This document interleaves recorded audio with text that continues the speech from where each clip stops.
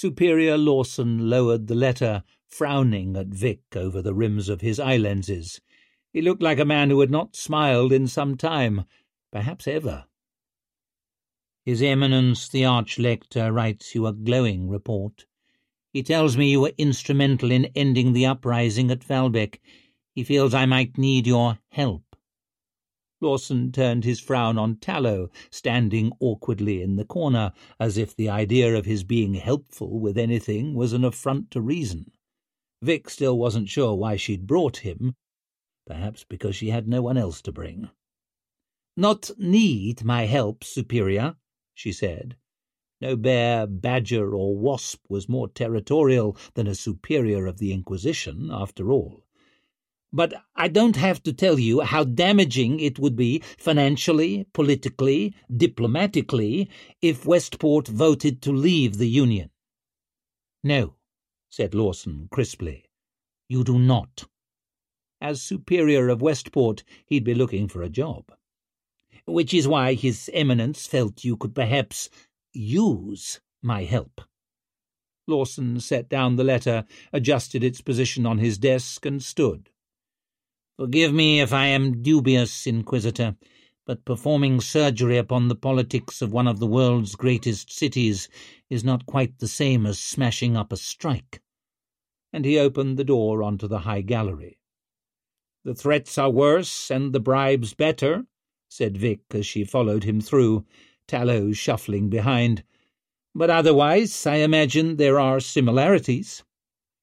"Then may I present to you our unruly workers, the Aldermen of Westport?" And Lawson stepped to the balustrade and gestured down below. There, on the floor of Westport's cavernous hall of assembly, tiled with semi-precious stones in geometric patterns, the leadership of the city was debating the great question of leaving the Union. Some aldermen stood, shaking fists or brandishing papers.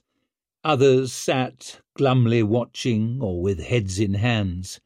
Others bellowed over each other in at least 5 languages, the ringing echoes making it impossible to tell who was speaking, let alone what was being said. Others murmured to colleagues or yawned, scratched, stretched, gazed into space. A group of 5 or 6 had paused for tea in a distant corner, men of every shape, size, colour, and culture. A cross-section through the madly diverse population of the city they called the crossroads of the world, wedged onto a narrow scrap of thirsty land between Styria and the south, between the Union and the Thousand Isles. 213 of them at the current count, and each with a vote. Lawson pronounced the word with evident distaste.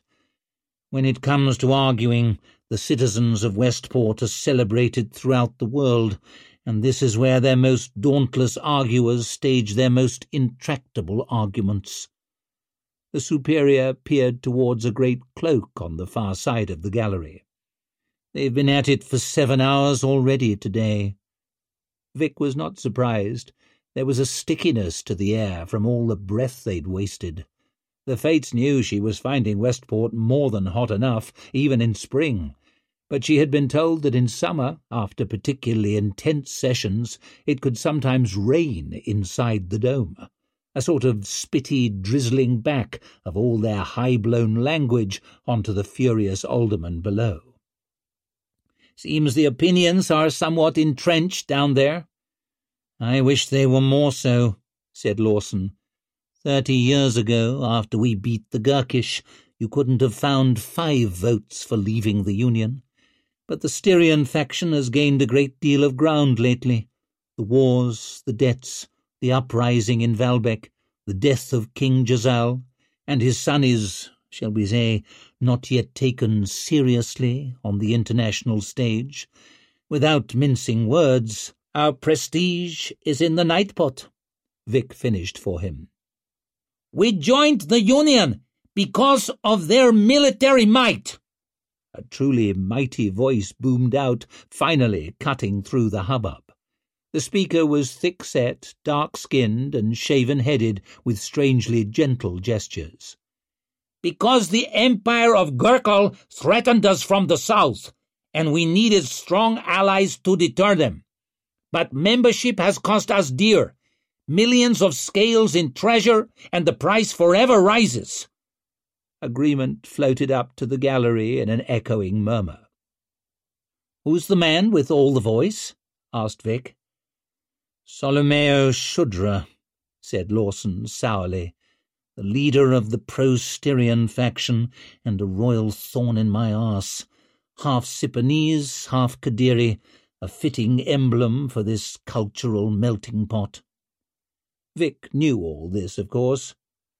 She made a great deal of effort to go into every job well informed, but she preferred to keep her knowledge to herself whenever possible and let others imagine themselves the great experts.